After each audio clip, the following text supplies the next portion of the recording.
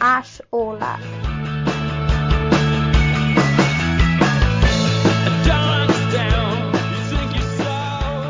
Hi guys, welcome back to You Can't Podcast with Kids from the Symposium. We're already on our 7th episode, so we're progressing quite quickly. Just a reminder that we're now on Spotify. The link is in our Instagram bio, where you'll also find the links to all our other platforms. And yeah, follow us on Spotify and Instagram and subscribe to us on YouTube. And yeah, we'll keep making content. We hope you're enjoying it. I'm happy to be joined by the three classic hosts again, Lawrence, Calvin, and Arjun. Today's a pretty standard pod. We're just going to talk about games of the week from the past week and a couple of future games. Then we're going to play Guess the Player, and then it will actually be my turn to talk about one of my favourite games or a game that I think is important. How are you doing, Lawrence? I'm doing good. Another eventful week of football. So happy to sit down and talk. Yeah. Calvin, how are you? We didn't get a chance to speak to you properly last time, so I'll be looking forward to your feedback on the North London derby. How's your week been? Yeah, it's been good. You know, I've had a chance to catch some of the matches, and yeah, enjoying it very much. Arjun, how are you? Yeah, not bad. Just a bit depressed because there's no cricket on today. Right. Would have been a nice chance to fill my day, but yeah, other than that, not doing too bad myself. Yeah, that's an annoying, especially because it's probably going to be a draw now. Calvin, then, if you'd like to just start off, what are your thoughts on the North London derby? We spoke about it last time, but you weren't here, so just interested to know what you think from a Spurs perspective. Yeah. Well, first of all, 4-4-2 seems like it's our formation. You know, we've got that two banks of four. It's like solved our defensive problems all of a sudden. I don't know if that's the formation or if the players decided to buck their ideas up. They actually released part of the Amazon documentary where you can hear his sort of pep talk, as it were, in the analysis session. And I felt that, you know, he's already just sort of instilling his winning mentality into the players. Whether it comes across or not, we'll see in the coming year, I think. But yeah, I think for me, brilliant result. The season was pretty much over. Like, Champions League is not happening. We're not really playing for anything apart from pride. But game one over Arsenal, you know, they're making fun of us for being crap. And they can't even beat us, so, you know. I mean, it's just quite pathetic all around, though, isn't it, Carl? Come on. Like, we're probably in our worst period for a while, and they still can't beat us, so that says a lot. Wasn't the phrase in the documentary like that? Jose was like, for 90 minutes you have to be cunts. Feel free to bleep that out. Yeah. Yeah. I mean, it's true though. Like, think about it. Like, you know, everyone hates us, so we may as well play off that a bit. Well, is Jose like trying to get everybody in the league to just be as miserable as he is? You know, you can't be well liked. You can't be well liked to win a league. Let's be honest. Liverpool are pretty likable. I don't know. There's quite. Go on, Carl. Like, United fans, for example, absolutely hated that, and I'm sure a few other clubs alongside did not like. Yeah, but I mean, Klopp's a likable guy. I mean, I'm not talking about like that. I'm talking about club generally, and, you know. Right. Yeah. A lot of people hate Tottenham, so we may as well play into that role.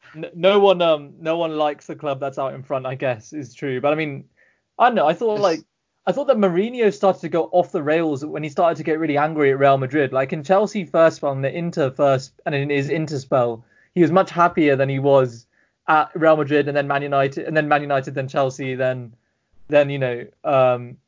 Spurs, because I don't know. I mean, he fell out with the press, and it just affected him since then. And you could tell that he was kind of upset in his final season at United. And I've spoken to United, and I've spoken to kind of United fans at the time. And Arjun and I remember, were specifically saying that we think Mourinho's, you know, kind of doomed. It was his classic third season syndrome, but United fans wouldn't take it, and we were proved right in the end. So I mean, I'll take that. Arjun, how's your week been? Any games that stood out to you? Any games coming up?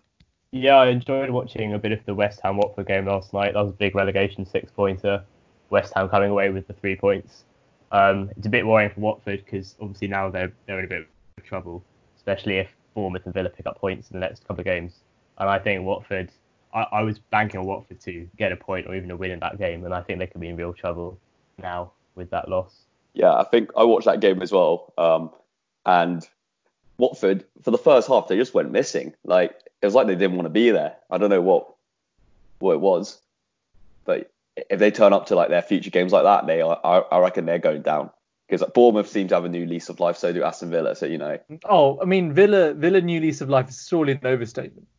Yeah, I mean, I agree with Cal. Like, Bournemouth have done well the last couple of games. They were unlucky against City, from what I heard and saw a little bit of. And then they thrashed Leicester. And I think their next 2 games are quite winnable. They're at home to Southampton and then away to Everton, who will have nothing to play for, really. So if Everton are on the beach, then I feel like Bournemouth will pretty much survive, to be honest. Unfortunately, yeah. Any games coming up that stand out to you then, Arj? Well, yeah, this weekend, obviously, it's the FA Cup semi-finals, so Arsenal City tonight and then Chelsea United tomorrow. Yeah, those will be 2 big games. I reckon I'm seeing a Manchester derby in the final. Yeah. I think City will get past Arsenal quite easily. And Man United seem to have a number on Chelsea right now, and I don't see that ending. Cal, what are your thoughts on the FA Cup semi-finals? Yeah, I agree. I think that's what it's going to be. I think it's going to be an absolute whitewash against Arsenal. You know, when you have your centre-backs being, you know, bloody David Luiz, Kolasinac, it's not going to go well. And yeah. I mean, Liverpool couldn't do much against them, but I'm sure we'll get to that. Lawrence, what are your thoughts on your team's chances in the FA Cup semis and just more generally, how do you see things panning out? I think that the FA Cup is quite hotly contested. I think all the teams involved will really want to get some silverware this season. As for United's chances, I mean, as you guys have said, we kind of had Chelsea's number over the past few games. And we're on a hot run of form, so I do back us. But, you know, it's a cup semi-final, so anything can happen, I guess. Just going back to the West Ham match, I think West Ham are a great example of a team that's really benefited from Project Restart. Especially, as I said before, Mikel Antonio, he's the top scorer in the league since lockdown. He scored like 7 goals. He scored again against Watford, and they've done a great job since under David Moyes since lockdown. Yeah, I mean, fair enough. Any games that stand out to any of you coming up next week in the Premier League? And again, I mean, I know this seems to change every week, which is why I keep asking it. But more generally, I mean, Cal touched on it. How do you see the relegation battle shaping up, and also actually linking to it? How do you see Leeds performing next year, Lawrence? Well, I think that Watford are now in quite a precarious position because their fixtures coming up aren't the most favourable. They've got to play Man City and Arsenal in their final 2 games. So I think that Bournemouth or Villa could have a chance to pit them for that last spot. As for next year, I think, for a long time, Leeds was seen as like too good for the Championship under Marcelo Bielsa, but season after season they kind of faltered. Even at times this season they've lacked a proper goal scorer because Patrick Bamford has been, he's sort of been below expectations. And I think that Leeds next year, whilst they have this different style of play, like that high intensity press, they will suffer the fate that many teams do when they come up, which is that they can defend okay, but they just can't score goals. So it remains to see what kind of signings they make this summer. Yeah, I think it'll be quite interesting to watch Leeds in the Premier League. Bielsa's obviously like a very revered manager. Like for football hipsters, he's like their favourite manager of all time. Pep Guardiola's like counts Bielsa as an inspiration. He did really well with like Bilbao, Chile, Marseille. So it'd be quite interesting to see him in the Premier League and how he brings like a tactical style to the Premier League. I reckon Leeds will finish sort of like mid-table, lower mid-table. They'll acclimatise quite well. But yeah, as Lawrence said, they need to buy some more strikers because Bamford isn't really effective. And he's one of those players where he's decent in the Championship, and once he gets to Premier League, he's pretty abject. So yeah, they'll need to invest a bit. But I think they should be fine. I don't know if you want to go into like the other teams who look to be promoted from the Championship, because today Brentford had a chance to go second. They blew it against Stoke. They only had to draw to go second, and they lost 1-0 to a first half goal. that's pretty disappointing for me because my second team is Brentford because of my ties to the local area. It would have been nice to see them in the Premier League. They still can manage it, but their chances of automatic promotion have faded. And it looks like West Brom are going to get second place, which is a little bit disappointing because West Brom are a bit of a, yo-yo team generally. Although their last spell in the Premier League, they stayed there for like 8 years, I think. But they're just a bit of a meh team, to be honest. Like, they'll be there, they'll probably survive. But they won't. I don't think they'll add much interesting to the league. Whereas Brentford would be quite a nice team to watch in the Premier League. Yeah, I remember West Brom back in the days, like about 10 years ago, with like I think Di Matteo, and they were a classic yo-yo team, literally up and down every year. I don't think we'll get many interesting games from the Hawthorns next year. I mean, Brentford I think would have been more interesting, but at the same time, I was quite excited about Norwich coming up with Fark and like Aaron's on the wings. Yeah, I thought when Norwich came up, they would at least even though they'd concede heaps of goals, they'd score, they'd be attractive to watch. And Pookie at the start, I was on that run, but obviously just faded out, which is, I think, one of my bigger disappointments this season. In that I was expecting Norwich to at least make some exciting games, some like 3-2s, 4-3s, 3-3s, but it never really materialised. Other than Todd Cantwell, I can't think of many players they've had which have made a massive impression. I think it's interesting what you say about Leeds. I mean, Calvin, what are your thoughts on how Leeds will do next year? Yeah, they've got a very good team. I do rate Bielsa as a manager. Yeah, they've got, and they're quite they've got the history, so I reckon with that pulling power as well. I think they should be able to get some players in. I think one thing I want to touch on is, let's say Brentford don't get the automatic promotion place. How do you see them faring in the playoffs? Because that disappointment of it being in their hands and now it's not. We saw it happen to Leeds. How do you think they're going to play in the playoffs? The thing with Brentford is to get to the position they were in today was big by itself, because before the restart happened, they were 10 points behind West Brom and they won 9 in a row before today. So in a way, they sort of, the disappointment of bottling it, as it were, sort of was down to them being so good initially before today. So I think to get to third place and having a chance of second is commendable in itself. I reckon they can easily get through the playoffs. I think they'll play most likely Cardiff in the semis, and then Forest or Fulham in the final. I think they can get past that and get through that quite easily and get promoted. But it's the playoffs are like a lottery, aren't they? It's down to chance now. And I think it'll be quite interesting to see a team like Forest in the Premier League. Like we were talking about Leeds being a big club, a historically big club. Obviously, Forest are among the biggest clubs in England. And to see them in the Premier League for the first time in my lifetime, or at least in the first time since I've started watching football, would be quite good. And it'd be nice to see them there instead of Fulham or Cardiff, who, have been there recently. Yeah, I mean, I entirely agree on Forest. I mean, they have that kind of, they'll never lose that kind of mystique from the Brian Clough years, and I think they would be a nice addition. I'd like to kind of segue, actually. We touched on Arsenal and their calamitous defence, but I'd like to just touch on, just from a Liverpool perspective, the game against Arsenal from the other day. Lost 2-1 through 2 errors from two people who have been stalwarts of Liverpool's success over the last 2.5 years, Alisson and Van Dijk. So obviously those are collector's items in themselves, but I mean, in my analysis, I'd like to preface everything by just remembering saying that this is the best season I've ever seen, the best season we've ever had for decades, and anything that's happening now is just a bonus and it doesn't particularly matter. But at the same time, I can't help feeling disheartened about the performance. Liverpool, since the restart, other than that single game against Crystal Palace, have not looked themselves. I'm not sure if it's just because they're waiting for the trophy or what, but the mentality does not really seem to be there. I think Oxlade-Chamberlain, I mean, he's got great chat. His Instagram's really good, but I'm not really sure what he adds to the team. Like Kate has probably been Liverpool's best player since the restart, but he wasn't played by Klopp, and I have no idea why. As soon as he was brought on, he added life to the game, and yeah, I mean, it was just I don't know. I think Klopp was hoping maybe Oxford had been motivated against his former team, but I don't see him doing anything. Seems to get lost.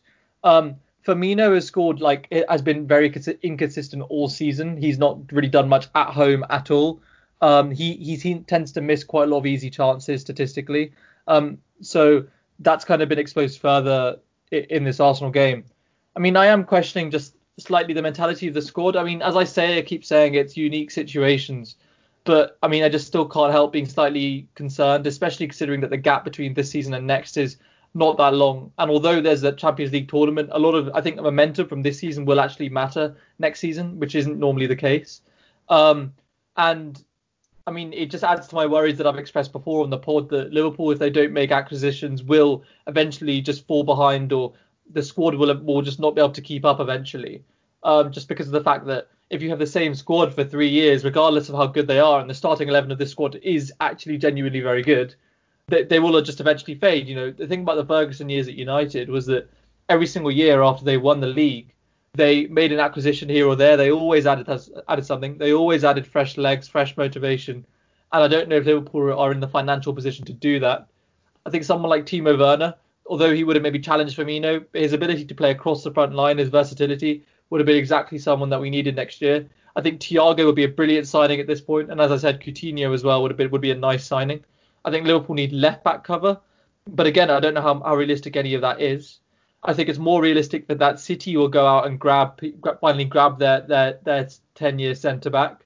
I think that's more realistic than Liverpool making any changes, which kind of makes me worried about our title prospects for next year. I know compared to most Liverpool fans or football fans generally, I'm pessimistic about my team, but that's genuinely because it's kind of a survival or defence mechanism at this point. Just because that beyond this season and beyond maybe last season, I've always just been consistently kind of disappointed by Liverpool in my lifetime.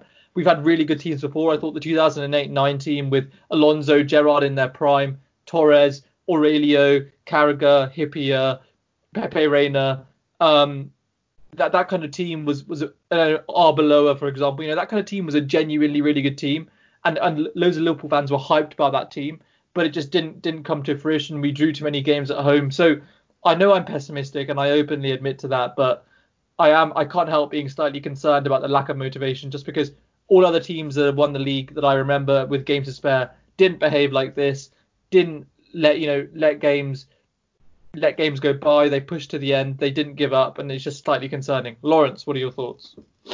I think first of all, it's important to say specifically about this Arsenal game that I don't think Liverpool played that badly. I think obviously they made the two defensive mistakes that led to the two Arsenal goals, but in the second half they completely dominated the game. I didn't feel like they worked less hard or lacked hunger or desire. They created chances, they just didn't take them in the end, and they lost that ruthless streak, in my opinion. Yeah, I mean, I just to butt in, I just thought that some of the passes done were just slightly lazy, and not lazy in the sense that they weren't running, but the choices, just lackadaisical attitude, passing the ball, looking the other direction, allowing people to close you down. It's just stuff we didn't see the rest of the year when they were more on it, Yeah, but I think there's an argument to be made that the fact that Liverpool are faltering slightly after having won the title could kind of benefit Liverpool going into next season. I mean, we talked about Liverpool being quite a likable team, but Jurgen Klopp is the sorest of sore losers. Like, there's a post-match after the games that he drops points in, he's just sulking and being quite moody, to be honest. And I think that because Liverpool aren't going to reach that City total, because they are suffering what you could call a blip, Klopp does now have a reason to go to the board, go to FSG and say, clearly we need to refresh the squad. Clearly we need to change some things or add a couple players to keep that competition in the squad. If they had gone on to just win every single game after they won the title, I think there would be less reason, I guess, to buy new players. But this really sort of, whilst as you said, the matches don't mean much, this could really bring into focus the need for title-winning sides to keep going. Yeah, exactly. I mean, I agree. I agree with Lawrence there. Arjun, yeah, sorry, come in. No, I agree that the fact that Liverpool are struggling a bit, faltering a bit, vindicates the worries of fans like yourself who want investment, who are worried that the team might stagnate next season with no motivation. So yeah, I do think that Liverpool need to invest and maybe clear out some of the deadwood in their squad. I'm thinking of players like Shaqiri, like Lovren, like Oxlade-Chamberlain, who maybe now might be a bit surplus to requirements, and bring in some more star players like Thiago.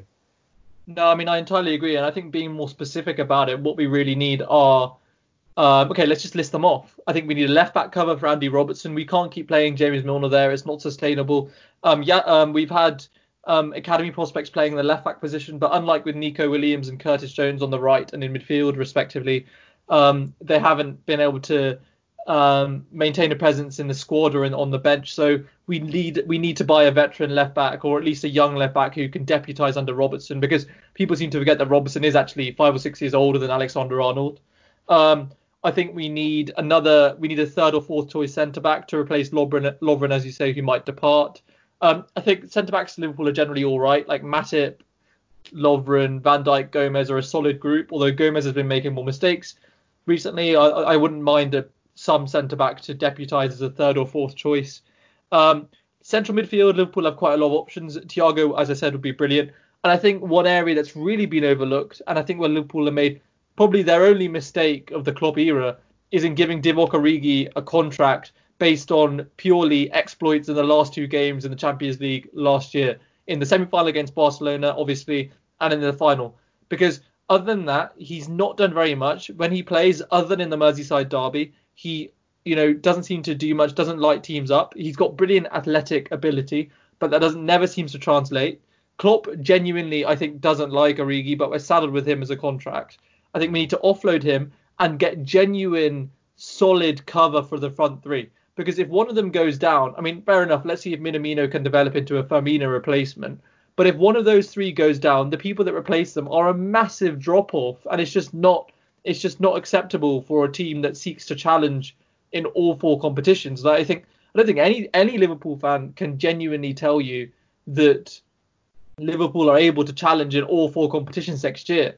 And for a team that did so well in the league this year, it's just completely puzzling. Like, if Liverpool want to do well in the Champions League and the league next year, they will, just because of availability of players, have to play youth teams for sustained periods in the League Cup and the FA Cup. And as someone who has strong ambitions for the club, that's just not something I like to see. Now, I know everyone can come at me and say, "Oh well, you're being pessimistic. You don't care about the club. You're like, you're not understanding there's a pandemic in the world." Well, of course, those are all factors that are relevant. But I don't think my concerns ought to be dismissed just on those grounds. I mean, Calvin, what are your thoughts on the Liverpool game and potential issues with buying players? Because that's something that's plagued Spurs for a long time. Yeah, I think the best example is Kane. No striker really wants to sit on the bench. So no striker is going to really come to Spurs while Kane's there. And I think you have the same problem there. No player realistically in those positions was going to come to Liverpool and want to sit on the bench. At least a good player that fits sort of your description. Yeah, I think that's fair. I think that maybe is a problem we have, is then we can't strengthen the first 11 much anymore, but we need squad players and those are less available. So let's move on to the game section of the pod. And today we're playing Guess the Player, which, as Lawrence founded last time, is a game where he gives us clues that we can either pass or answer on. And he gives us clues that become more specific each time. And essentially the first person to guess the player wins. So yeah, Lawrence, fire away. Right. Okay. So, first clue is that he was born on the 21st of February, 1985. Oh, and also, can we just before Yeah. we say that no cheating, please? No looking up. Yeah. All right. Yeah. No Calvin, specifically just to you, no cheating. I can't believe that we had to specify that you're not allowed to Google the player. I didn't say Google the player, but I mean, you looked on a website of football players' birthdays. That's. All right, okay, can you repeat the birthday so I can have the year at least? So let Lawrence just let's start again after the warning. Calvin, you've been warned. Arjun, thank you for that intervention. Lawrence, start again. All right. He was born on the 21st of February, 1985. Right. Pass. I'm passing. I don't know. I mean, yeah. Arjun, Calvin, any of you want to guess? I'll pass. Yeah, I'll pass for that. Right. Okay. He scored 99 goals in 81 appearances for his national side. Ooh, okay. Okay, I've got a guess. Go for it, Calvin. Wayne Rooney. Bro, Wait, 9 goals in 9 81. goals, Cal. He Oh, scored I thought you said 40 99. Oh, Oh, okay. right. No, okay, no. Still, 90 still. 99 Yeah, and yeah. 81. He scored like Lucky. 40. I think he scored like 53. Yeah, I just realised 53. that was a stupid guess because he scored so many against shitters in the qualifying stages. Oh, yeah, okay, fair enough. I mean, I think even Miroslav Klose. I think even Ronaldo's got like 81 or something. Okay, anyway. I'm passing. Arjun, I assume you're passing. Lawrence, next Yeah, to you. Ronaldo has 100 goals, I think. Oh, there's 100. Okay. Yeah, it's mad, yeah. All right. Lawrence. He scored 1 goal in the 2014 World Cup, although it was the winning goal in that match. Ooh, okay. 2014. So he'd be, what, 35 now, 29 then. 9 goals and 81. Okay. Is it 2014? You said, Lawrence. Yes. Okay. Ooh. I still haven't got an answer. Yeah, I'll pass. Yeah, same. Right. During a Champions League match in 2012, he opened the scoring against Barcelona at the Camp Nou. 2012, did you say? Okay, Yeah. can't be the player I was thinking then. 2012-13. I think that was like Ajax, Celtic. Well, how do you know it wasn't in the knockout stages of the 2011-12? It could be, Yeah, it could be. You could have been screwed there. Yeah, that's the thing. Because it could be group stages of 2012-13 or the knockout stages of 2011-12. I mean, I've still not got an answer. 2012-13, you had Ajax, Celtic, and someone else. Like Milan, I think. In the knockout stages, it would have been Chelsea. Who else I did they can't face in the think knockout of the others. I still haven't got an answer. I've passed. Okay, Yeah, I passed. Lawrence. He has played for Tony Pulis, Sven Goran Eriksson, and Claudio Ranieri. Ooh, okay. Right. Where the hell is Sven managed? That's the rogue one, I think. He manages like weird countries. Exactly. Okay, I'm guessing it's not going to be England because he scored a winner in the World Cup 2014. Yeah. So it's not England out. Yeah. Where else has Sven managed? Leicester, Ivory Coast. Yeah, I'm thinking the African nations. That's what I've been going through. Did Sven marry? Has Sven managed an African nation? Yeah, he did Ivory Coast for a bit. Right. Okay. It'd be weird if he married an African nation. Well, let's not get into Sven's love life. I mean, that's a shady area. I still pass. Yeah, I'm still passing. Tony Pulis, Sven, and Claudio Ranieri. Okay, I pass. Yeah. Wow, guys. Right. He won all of his trophies for one team, winning the league 4 times and the cup 3 times between 2008 and 2014. Right. So I'm immediately thinking like Celtic because of the fact they played Barcelona in 2012. wait. Oh, that's such a shout. I think I remember who that was. And obviously Celtic dominated the league because obviously Rangers weren't there during that time. I mean, they still do dominate anyway. Wait, I remember Celtic won against Barca, but I swear that was at the Camp Nou? No, that was at Celtic Park. That's what I was thinking. So he said at Camp Nou, didn't he? Wait, was 2014 World Cup? He scored. You said. Yeah, he scored the winning goal in a match. Oh, Jesus Christ! I was trying to think. Is that the Suarez year? Was that? Yeah, that's when Suarez bit Chiellini. Okay, now I'm thinking of the year before that. I was thinking of South Africa, when he handballed it. No. Okay, I'm gonna have to think back. Oh, 2014 is the massive massacre in Brazil, Germany, Brazil. Okay, yeah, I know which. No, Lawrence, are you sure that he scored that goal at the Camp Nou? Yep. Oh, okay. That's why it's in the clue. Because if it was, yeah, because that would work if it was. Okay, yeah, Arjun. How many clues are there after this? There's 2 more. Oh, Jesus Christ. Okay, I'm passing. Yeah, so Right. am I. Yeah, same. He has played in the Netherlands, England, Scotland, Saudi Arabia, the US, Spain, and Turkey.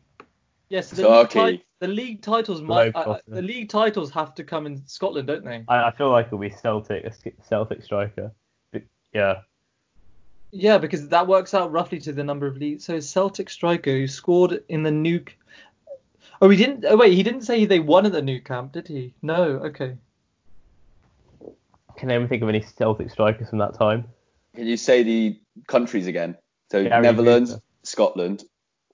England, Spain, Turkey, Saudi Arabia, and the Saudi US. Arabia. Jesus Christ. This guy must still be playing. Oh, I think I know. No, I think I know who this is. There's one more clue, guys. Wait, so once I have, okay, let me just clarify the rules because I think I have a name in my head. Once I have the name, can I look up the name?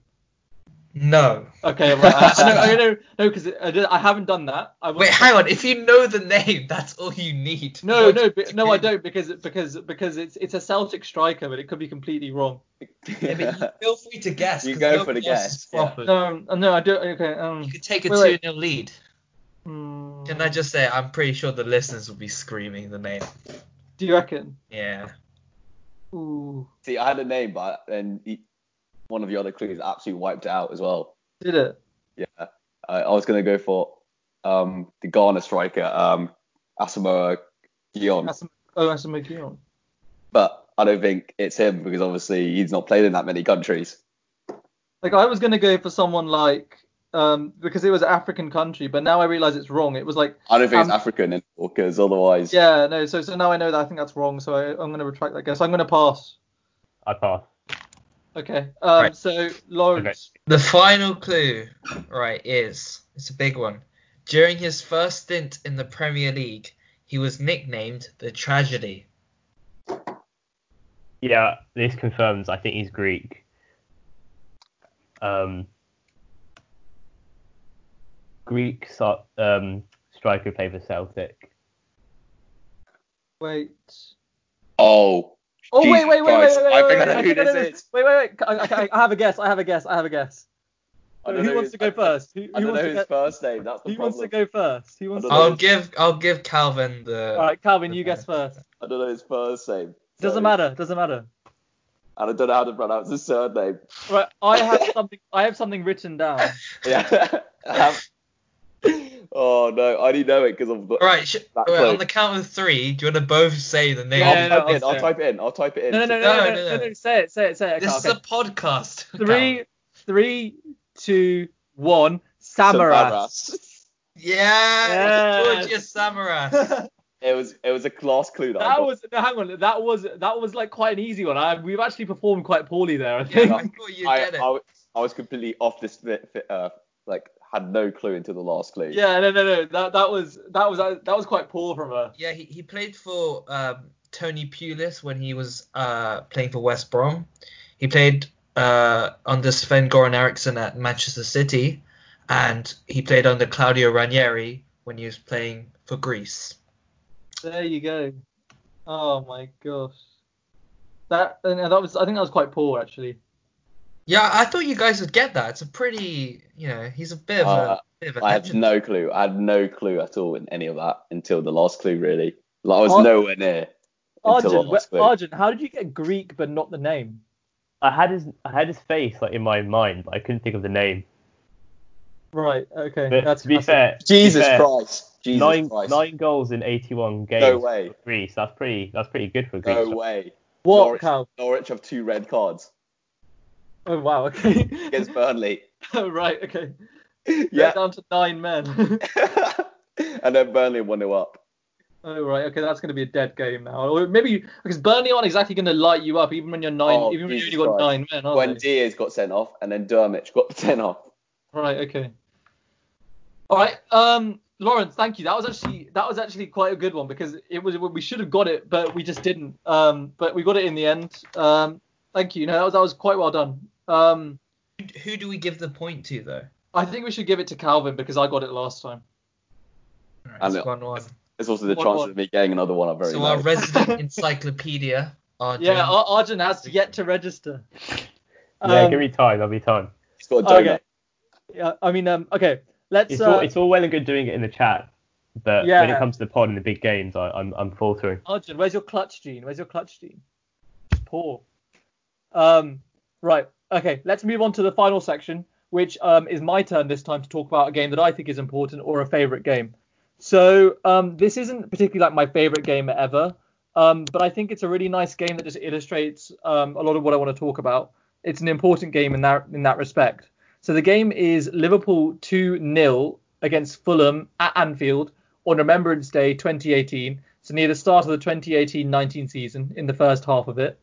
And although it might be quite a rogue choice, it illustrates like quite a lot of what I kind of want to say about Liverpool. So what kind of characterises Liverpool's quality performance over the last 2.5 years are good play from the fullbacks, buying Van Dijk and then Alisson to shore up the back, and then the performances of the front three. Now this game kind of has it all. So this was basically, to contextualise it, it's the beginning or near the start of the 2018-19 season.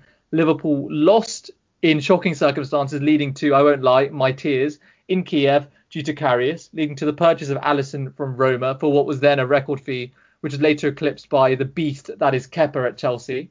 Following from the purchase of Alisson, Liverpool obviously last year, and this is last season, registered quality defensive performances from Alisson, lots of clean sheets, and lots of solid performances from the back four.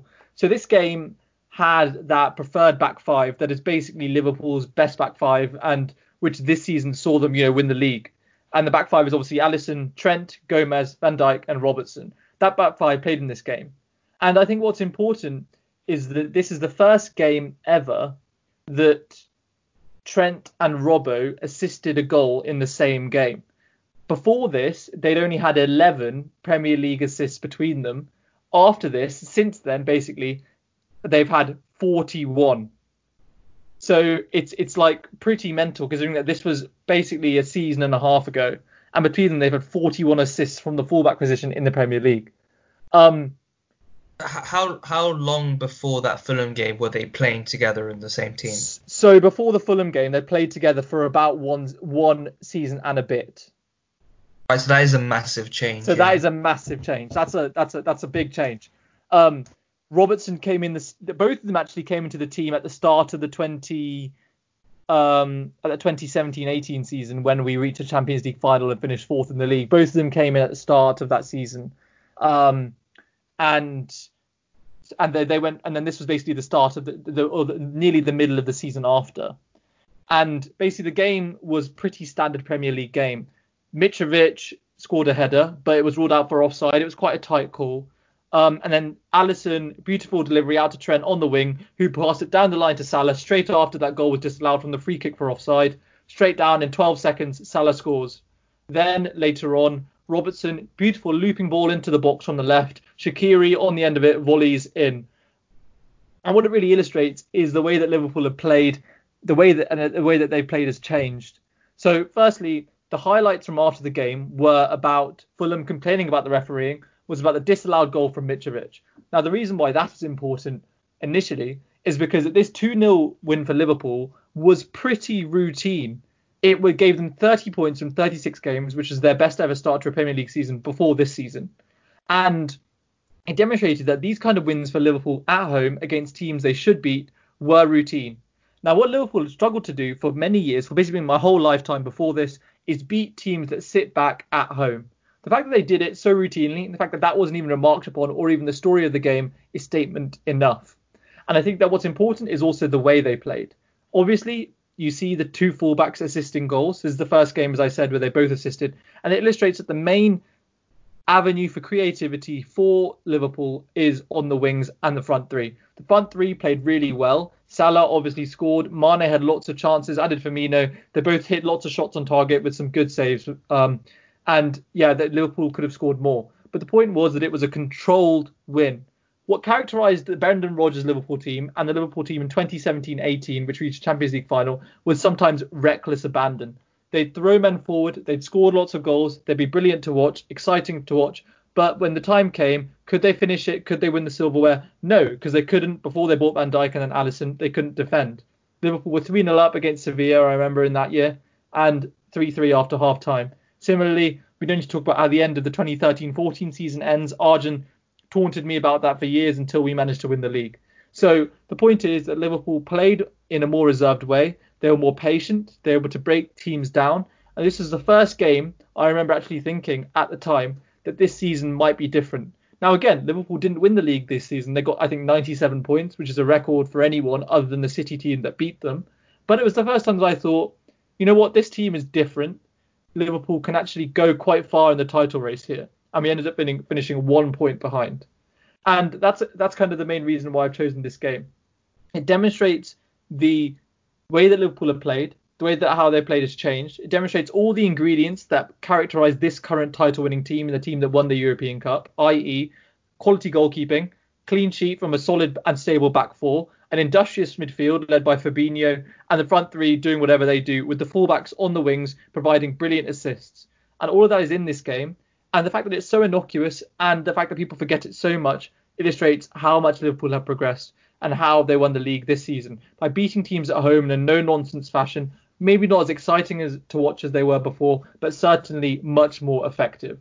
And although it's not as fancy as Lawrence's Champions League final, which is, the game that perhaps made him fall in love with football, it's a game that's really important to me because it showed me that we had the chance of doing what we hadn't done for 30 years and which we have now finally done, which is win the league. And it's in a similar vein to Arjun's choice in that regard. So yeah, that's the game that I've chosen. That's really interesting. I just wanted to pick up on something that you said, like at the very end there. You said that Liverpool are perhaps less entertaining to watch. Yeah. Obviously they've become the sort of machine over the past two seasons. Yeah.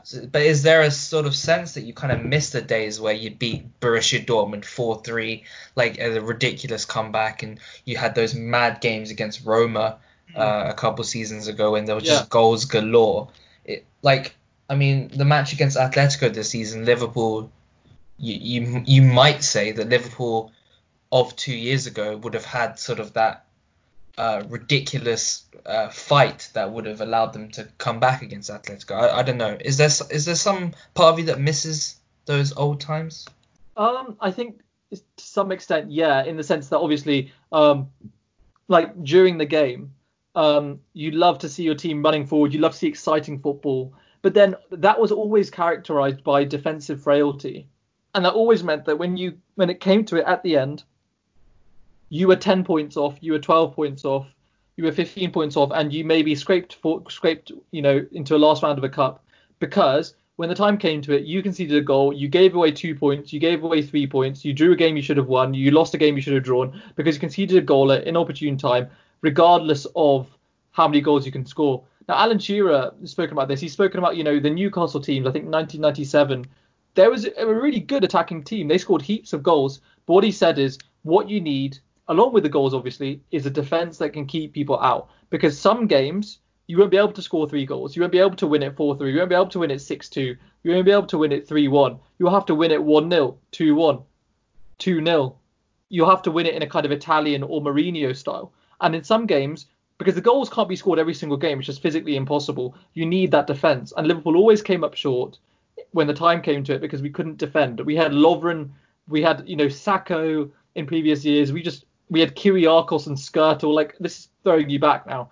But we had never had that elite defence until we bought Van Dijk and we established this new breed of fullback, which managed to keep people out with an industrious midfield in the middle.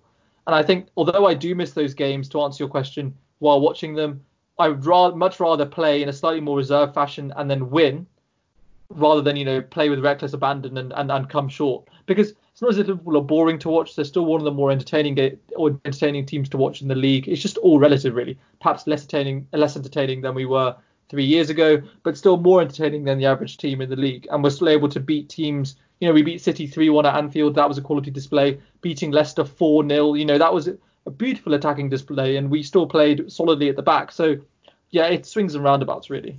Calvin, what are your thoughts on my game?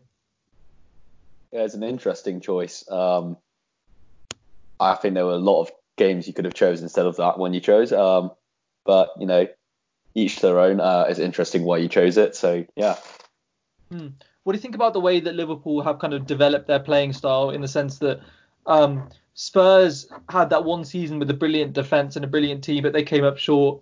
Do you think the Spurs could perhaps develop that kind of machine-like intensity and move forward, because they seem to come up short and they're maybe further away now than they were? But do you think that's what held Spurs back in their years from 5 years ago?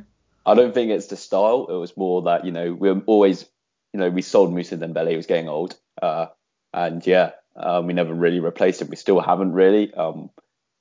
It always goes back to Moussa Dembele, really. But no, I think what I saw from the Newcastle game was a good step towards that. Players wanting to play for the badge, effectively.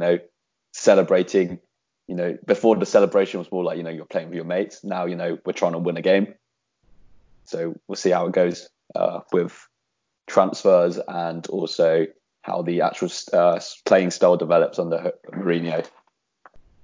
I think it was quite interesting that you chose Fulham, Ashwin, because if you look at their, I mean, you could have picked a lot of games for that season, but Fulham specifically, their transfer policy was kind of coming up from the Premier League, chucking 100 and something million on players like Anguissa and Seri, and them not really performing. Whereas Liverpool, they've made really targeted transfers, and as you mentioned before, they tried to strengthen the squad in the positions where they saw weaknesses, instead of spending frivolous money. We develop players, £30 million players, and turn them into £100 million. I mean, Arjun, what are your thoughts on the game I chose? Yeah, that was a good choice, because when you picked it, I had no clue what the game was. I couldn't recollect it at all. So it was that's the kind of point. That's the kind of point. Yeah. Yeah, but no, it was interesting, and I'm sure that season there were plenty of games where Liverpool sort of went about their business, winning games by narrow margin, compared to say 2017-18, where everyone remembers Klopp's Liverpool to be really gung ho, winning games at free will, scoring goals for fun. And last season, and maybe this season, they're a bit more businesslike and a bit more mature with their approach. And I think that comes from having a settled defence and players like Alisson, Van Dijk and Gomez, rather than Saka and Lovren marshalling the defence. So I think, Liverpool have made some really good defensive investments that will stay at the club for 3-4 years minimum to come. And that's the key to having a title-winning team is a good defence, rather than a team that occasionally ships 3 or 4 at the back. So it was a good choice. Thanks. I mean, I really like Lawrence's point about the contrasting transfer strategies of Fulham and Liverpool, because I guess although I'm asking for signings now, I don't want us to spend rashly either. There's a kind of balance, and although I'm asking for signings, I think someone like Thiago is a really good signing for that reason. He balances value with what he can add. I don't want us to throw money just to try and fix a problem, because that's something I feel like United tried to do under Moyes and Van Gaal, etc., and it just never really went well. Calvin, you want to say something? You mentioned, I think Tottenham tried to do the same as Liverpool, but the difference is we didn't get person we were trying to get, whereas you did. We again got a B-Tech version of the player we wanted to get, and that basically meant, didn't quite work out. No, I mean, fair enough, because we wanted Alisson and we got him. We wanted Van Dijk, and despite the warning from Southampton in the August transfer window, we got him in January. So I can't. Although I'm upset about perhaps not signing anyone since then, really, I can't blame Michael Edwards too much, because those two signings, changed Liverpool dramatically. Lawrence, what are your final thoughts before we finish up? Just, could you say that this game illustrates for you the transition between heavy metal football to, smooth jazz? That's really nice. I'd probably say exactly that. As I said, I remember sitting in my halls in uni, watching the Sevilla 3-3 game. I think it was the group stages of Champions League, and we were 3-0 up at half time, scintillating, to be frank, and then just 3-3 through calamitous defending in the second half, and we just don't like to see that. And obviously, if that's the consequence of heavy metal football, then I'm not sure you'll actually win anything by playing it. So I think, this game, the fact it shows it was so routine, demonstrates everything about how Liverpool have played the last 2 years and the way that they dispatch teams so effectively. But I think that's why it's an important game to me. But yeah, thank you everyone for listening. Thank you for tuning in to this episode of You Can't Podcast with Kids from the Symposium. I've spoken a lot this episode, and apologies for that. But I'll try to keep off it next time and allow the other boys to come in more. It's Calvin's choice next time for his favourite game, so I can't wait to see whatever FA Cup semi-final or whatever else glory he can bring out. He can bring out before he chooses Spurs 2, Ajax 2. I can't wait for that. So we'll see. Or maybe he'll go rogue and just choose a game. There's a lot of choices. It would probably be Spurs Inter if I'm gonna. Yeah, we'll see. It could be the that. Gareth Bale game. Spurs 7, Hull 1. Yeah. We'll see. And am I looking forward to that game? Maybe not, but we'll see. And I'll be here anyway for it. Thank you for tuning in. We'll see. As I say, we're on Spotify. Follow us on Insta. Follow us on Spotify, and we hope you keep enjoying the content. Our music and film series have been updated recently as well. So yeah, keep tuning in, and we'll keep churning it out. Thanks.